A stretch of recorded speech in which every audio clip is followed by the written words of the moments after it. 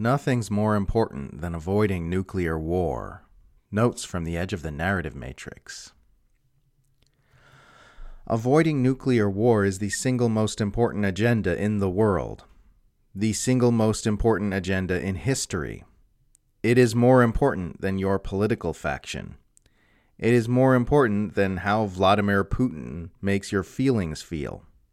It is more important than anything else. Whenever I say this, I always get some liberal saying, some things are worth dying for or some shit. Actually, no, nothing, literally nothing, is worth the obliteration of all life on Earth. It's not worth gambling all terrestrial life to please your dopey, egocentric fixations. People who think nuclear brinkmanship is worth the risk either haven't thought hard enough about what nuclear war is and what it would mean, or they just hate life and have some sick desire to see the end of everything. Either way, they should be dismissed with extreme aggression. If there's one thing everyone should be able to come together on, it's that every measure should be taken to avoid the end of everything. It is only because our civilization is awash with war propaganda that this isn't glaringly obvious to everybody. That necessarily means de-escalation and détente. It means compromise. It means change. It means acknowledging what your side did wrong to bring us this close to the edge and take drastic measures to change that and be sure it never happens again. It's not egoically pleasing, but it's necessary, more so than anything ever has been. Risking the annihilation of all terrestrial life is not worth the egoic gratification we get from our narratives about winning and losing and good guys and bad guys. This is infinitely more important than that. Our civilization is so backwards and insane that people will act like you're the worst person in the world for saying we should try to avoid nuclear Armageddon. I and many others have been screaming for years that U.S. policy toward Russia is bringing us closer and closer to nuclear war. Now we're on the brink, and the people we were screaming at are acting like we're the assholes. 2 administrations ago, the U.S. had a president who mocked the idea that Russia was a primary rival and said Ukraine was a core interest to Russia but not the U.S., and liberals thought he was awesome.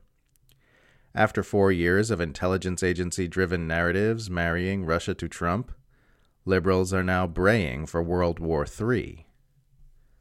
Before 2016, Democrats saw those who spent energy freaking out about Russia as weird, archaic Cold Warriors.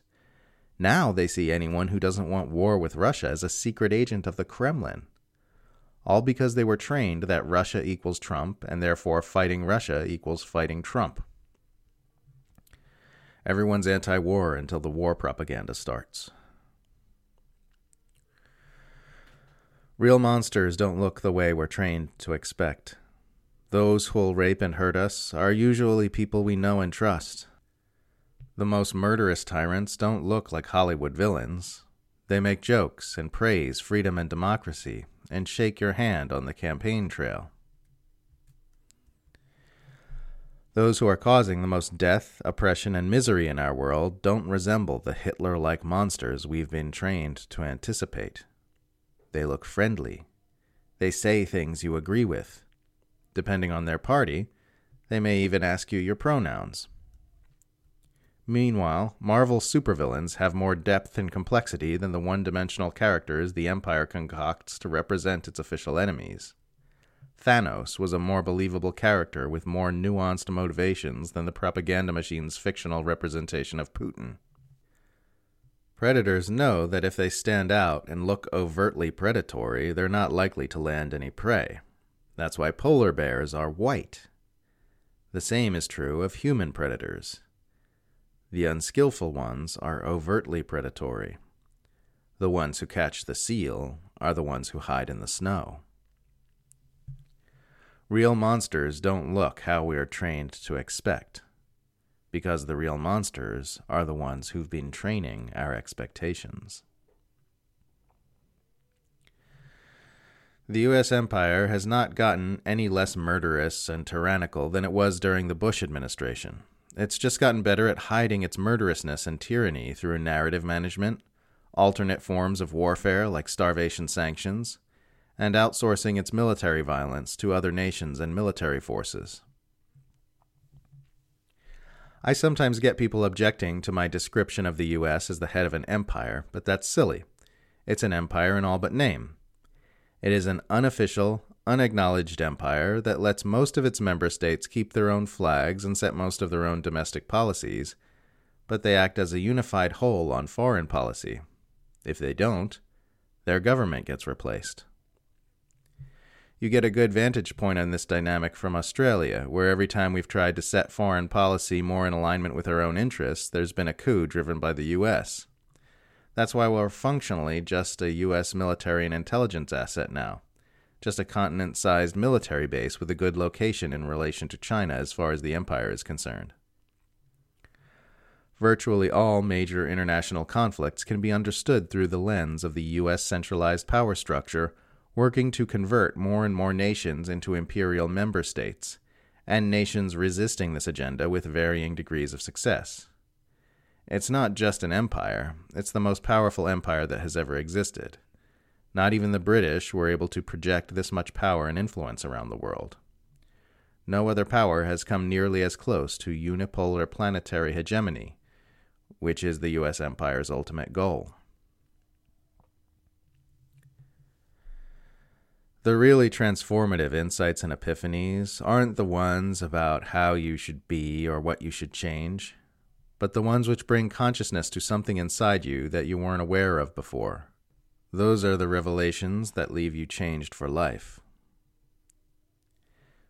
People don't keep their New Year's resolutions. This is because we have a lot less free will than we think we do. The closest thing we have to free will is the ability to bring awareness to the forces within us that drive our behavior, which can then be healed and released. Your way of living doesn't change because you made some mental noises in your head saying you will change, but because you gained awareness of where your way of living comes from. Addictive behavior doesn't change when you decide to change it, but when you bring consciousness to the dynamics within yourself which were compelling it. True selflessness comes not from choosing to be selfless, but from seeing that the self is an illusion. True presence comes not from choosing to be more present, but from deeply recognizing the newness of each instant that is always already the case. Inner peace comes not from choosing to be more peaceful, but from realizing that our entire field of consciousness is painted upon an abyss of pure peace. Happiness comes not from choosing to be happier, but from recognizing the exultant joy which already exists in everything. That which can be obtained can be lost. That which you choose to change will tend to change right back. But a recognition of the gifts we are already swimming in every instant of our lives brings in a health and harmoniousness which stays with us, because they've never not been with us. This is as true for humanity as a collective as it is for an individual. Changes in collective human behavior always arise from the spread of awareness, whether it's to social injustices or scientific realities. So spreading awareness is what brings real change in the world. That's ultimately the answer to every problem born of human behavior of any scale. Expand consciousness. Bring seeing and recognition to that which is unseen and unrecognized. You can't always choose for things to change, but you can always choose to expand consciousness. Expanding consciousness is what happens when we closely and honestly observe our inner processes, our belief systems, our habits of thinking and perceiving, how this experience is actually happening and what it's being perceived by, etc.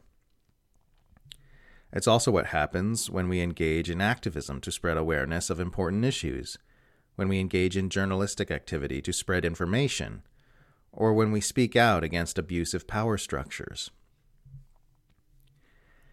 And there are forces which will resist this, both within and without.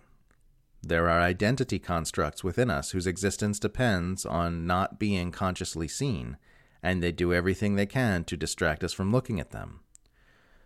There are forces in the world who do that too. Just as egoic structures try to avoid being seen because their existence depends on it, so too do power structures work to avoid being seen for the same reason. That's the reason for government secrecy, propaganda, censorship, algorithm manipulation, and the war on journalism. That's also the reason psychedelics were made illegal. Obstructing vision is the goal of these forces which must remain unseen, whether it's inner or outer vision. From my point of view, that's what all of life is about. Bringing seeing to what's unseen. The appearance of life on this planet made it possible for the universe to behold itself, and it's beholding itself with greater and greater depth and complexity as life grows more and more advanced. The path toward harmony in ourselves is the same as the path toward harmony in society, is the same as the path toward harmony in the universe, bringing clear seeing to what is, in whatever way we can. That's how we bring harmoniousness to what is, on every level.